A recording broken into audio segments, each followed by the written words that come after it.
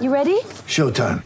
On May 3rd, summer starts with The Fall Guy. Let's do it later. Let's drink a spicy margarita. Make some bad decisions. Yes!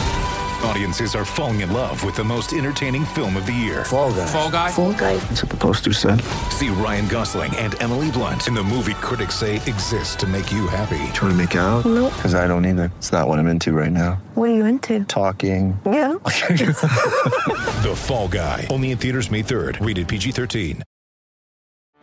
Get ready for the greatest roast of all time. The Roast of Tom Brady.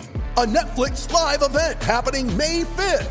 Hosted by Kevin Hart. The 7-time world champion gets his cleats held to the fire by famous friends and frenemies on an unforgettable night where everything is fair game. Tune in on May 5th at 5 p.m. Pacific time for the Roast of Tom Brady. Live only on Netflix.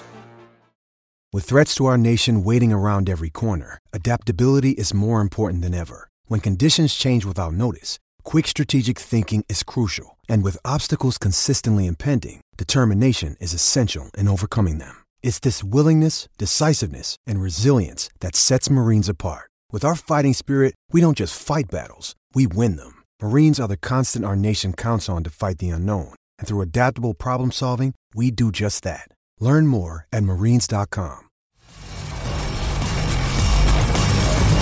You're listening to the IFL TV podcast in association with Lonsdale MTK Global, sponsored by William Hill.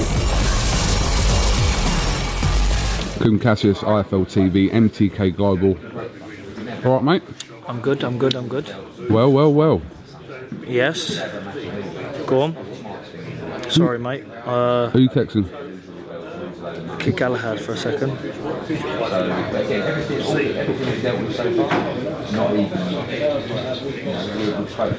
Go on, Coo. First of all, William. Talk to me William. Are you William? You are. Only if I get pulled over by the police and I'm hiding saying I'm William. Which you don't do anymore, obviously. You don't get pulled over I anymore, get do you? pulled over, no insurance, no tax, no MOT, stuff like that. Just overloaded with scrap, stuff like that, you know. You still do scrap? Yeah. Bill, talk to me about your decision to part ways with Frank Warren, who obviously you turned over with after the Beijing Olympics. It must have been a difficult decision that to leave Frank. Yeah, I mean, me and Frank is. I like it how you're getting told what to do.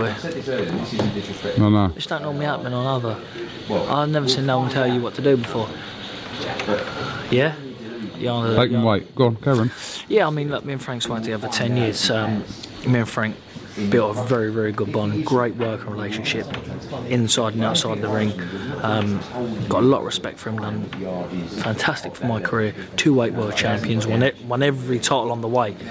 And it's just come to a stage where it's not his fault or my fault, because he's tried to make the big fights, but they wasn't on his platform. And I just needed to make these big fights myself. I'm 29 now. I need to get these big fights made and to see how good I am while I'm in my prime. And it was a hard decision, but thanks to Frank Ron, my management, MTK Global, all got together and knuckled down, and we'll split on good terms. I was going to ask you how kind of influential, I'm assuming, MTK were in kind of making this deal happen with Maxim and Hearn.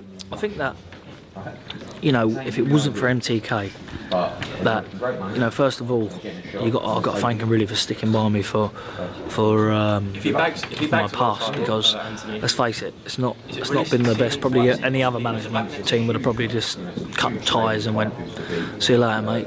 We can't do anything. But thankfully that I'm lucky enough to have them. They stuck by me through thick and thin, put me in the best position they possibly can. Look, it went from being 12 months. It's not been 14 months. I lost my title, fined. We all know what happened in Boston when I couldn't fight.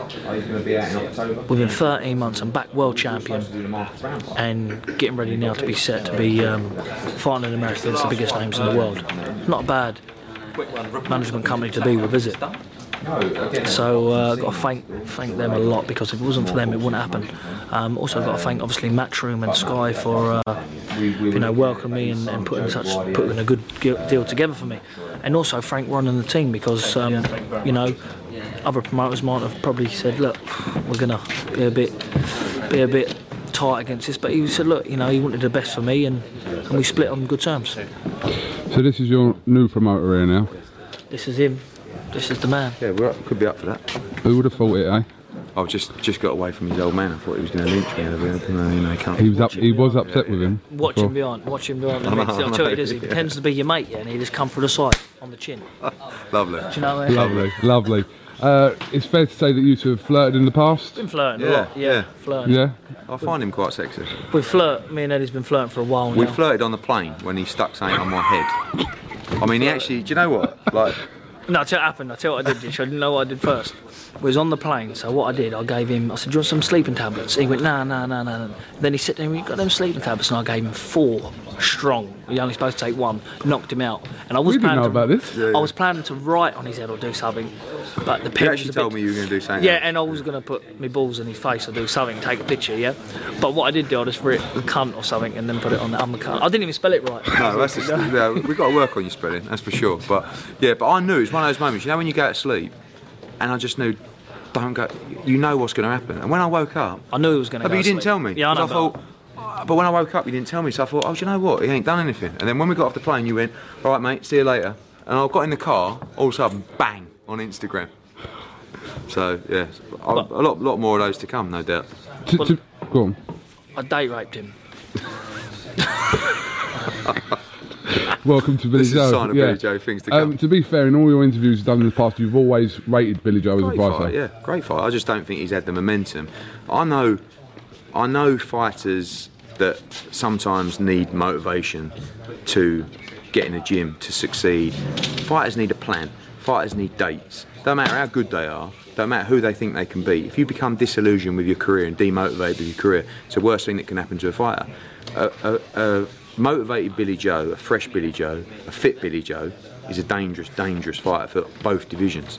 And now that we've got him, we want to make him all of those things, because if he is, maybe he's unbeatable, and he feels he's unbeatable, but he'll only be unbeatable. The one thing, despite how mad he is and how sometimes does things that he shouldn't do, the one thing he has got is he's very, very intellectual when it comes to boxing. So he's not a bluff merchant, he's not deluded. He actually maps out these fights. He knows who he can fight, he knows who he believes he can beat, and there's a strategy behind that in his mind. So he's not just a guy, I'll fight him, I'll beat him. He's like, no, actually, this is a fight for me. Oh, I know I can beat him, I can do that. So that's what motivates me as well, because he's very, very smart boxing brain. Very smart boxing brain. And like having that conversation with him up there, I enjoyed that conversation because you get to talk boxing with someone that knows boxing inside out. But now he's teaching me about boxing. Is this part of the reason why you didn't make that counter offer for the Callum Smith fight, because you knew this was on the cards? I truly believed that, there was talk of this deal happening, 6 months ago, and I truly believed that Billy knew and MTK knew that really he had to be with us to land these big fights. And that's nothing to do with the fact that I'm the best promoter in the world. That's to do with the fact that I can deliver all these great fights for him.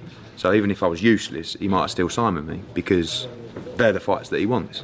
Luckily for him, he's had it off, because now he's in the big league and he's going to enjoy it. Good. But on a serious note, I've still got to deliver those fights. But when you've got a guy that will fight anyone, it's very easy to do. The problem in the past is people looked at Billy Joe and thought, he's not really a big name, he's not really got major profile, he's not really, why would I fight Billy Joe? He's really good. Golden Boy would have seen him fight Lemieux that night. I woke up that night, in the middle of the night, I was thinking, do you know what, I fancy Billy Joe get ironed out to Lemieux. He's a big puncher, I don't think he's really motivated. Well, you told me that anyway, didn't you? Yeah. I've turned it on, I have to say, it was unbelievable to watch. One of the best performances. You were masturbating. Yeah. Watching it. It was like watching a bit of porn. Boxing porn. But it was watching a performance that I was thinking, every round that went on, I thought, he's going to catch up with him in a minute. And then after about 5 rounds, Lemieux just gave up.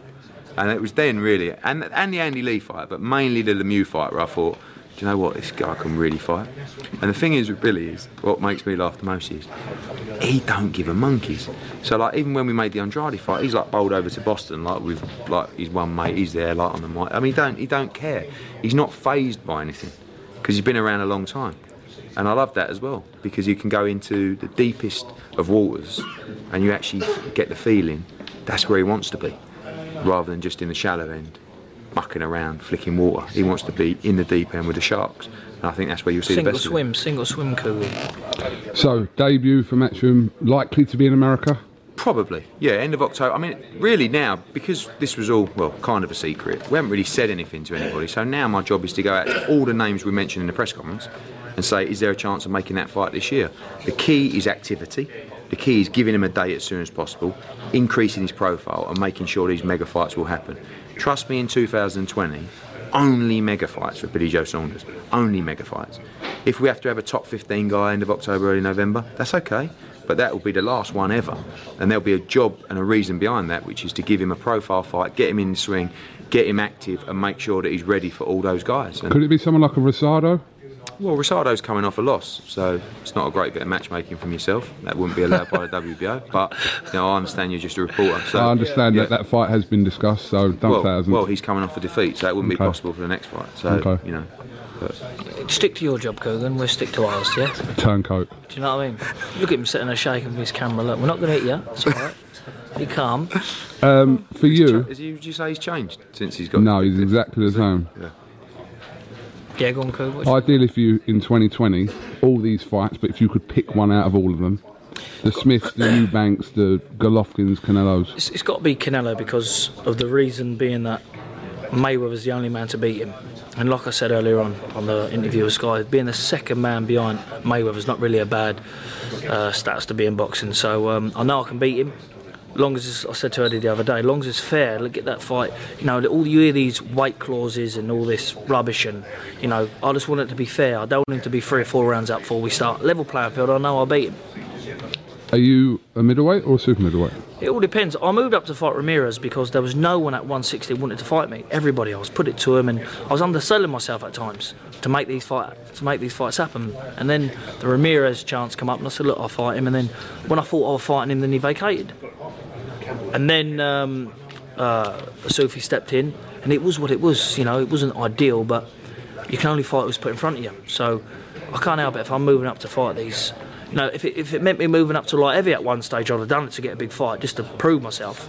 But, you know, it seems that 160, I was just scaring them away a little bit. But I'm sure now with the zone and with this man who can talk and get these fights apparently going. The best promoter in the world, apparently. Best promoter in the world. Apparently. With all due respect, I don't think that's even questionable. Answering, Kogan, go on. What you got to say about My opinion about that is irrelevant.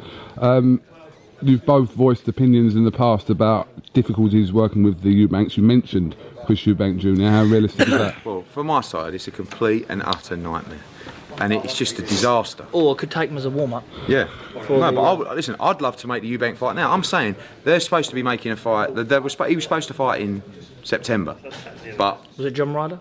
Yeah, well, John Ryder's been waiting for 5 or 6 weeks. John Ryder's also Callum Smith's mandatory. So we're saying, hurry up, let us know. Like, either way, Ryder will take that fight. I mean, Frank came on about you fighting Ryder. Ryder's got coming off the back of good performances. Ryder gave you a tough fight. Yeah, it was one of his toughest fights really at the time. WBA #1. He can fight Callum Smith, he can fight Billy Joe, but Chris Eubank Jr., if you're going to keep messing Ryder around, hurry up. But I've got a better idea. Rather than putting that fight on ITV box office and losing a load of money, fight Billy Joe Saunders. End of October, early November. Like he says. I mean, I've used him as a warm-up, can I? And it would only be a warm-up. Do you win that fight easy? Eddie, listen, do you know if I got beat by him, the contract I got with G, he might as well rip it up, because I just walk away from boxing. He would never beat me. He's fit, he's strong, and that's it. He hasn't got a boxing brain. He's not intelligent enough to beat a boxer. Simple as that. George Groves, very good puncher. It's all he's got really is a good jab and a stiff backhand. George Groves, very, very good fighter, by the way, what he does. But he was past it. And if Eubank can't beat the likes of him, all right, he beat DeGale, but, you know, DeGale for the first round, if he would have done the first round, could have done 12 rounds like that, he would have beat him.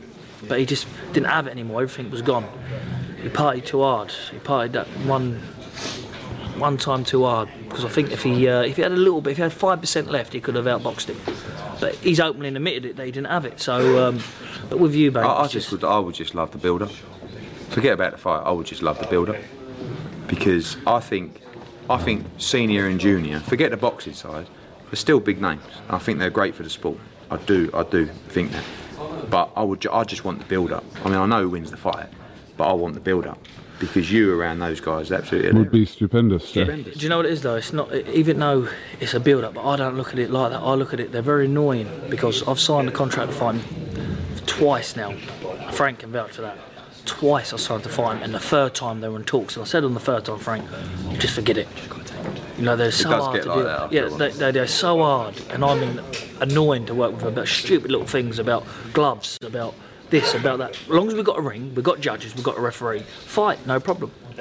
You know, so it is what it is. You've also signed to fight Golovkin a couple of times in your career as well, Eddie. That's a fight that you could not easily make, but he's on his own. Obviously, I'm speaking to all these people all the time in their teams, and Billy's been mentioned for Canelo recently. I phoned him the other day and said, look, don't even rule that fight out for later in the year.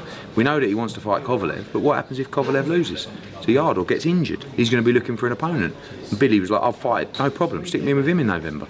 But he wants all those fights now. So Triple G's going to fight Derevenchenko in October for the IBF middleweight world title. There's another fight, Danny Jacobs, great fight at 160 or 168. Callum Smith, you know, a natural fight. Personally, I would like to see both of those guys in a big, Billy and Callum in a big fight, and then fight each other in a monster, rather than just a big fight in the spring. Because I feel like I've got the top two 168s in the world, so I want them to sort of have their big fights. But if Billy turns around to me and Callum turns around to me and says, no, we'll do it now, then we'll do it now. Let's do it now. Yeah. So, well, he said that, you know, now we'll sit down and look at the money, but he wants all these fights now. My job is to also guide the guys in the right direction, but once I'm told what to do, I'm doing what I'm told to do, especially if his old man tells me. He's around his sleep. Slightly aware of his old man. No, I'm looking for that.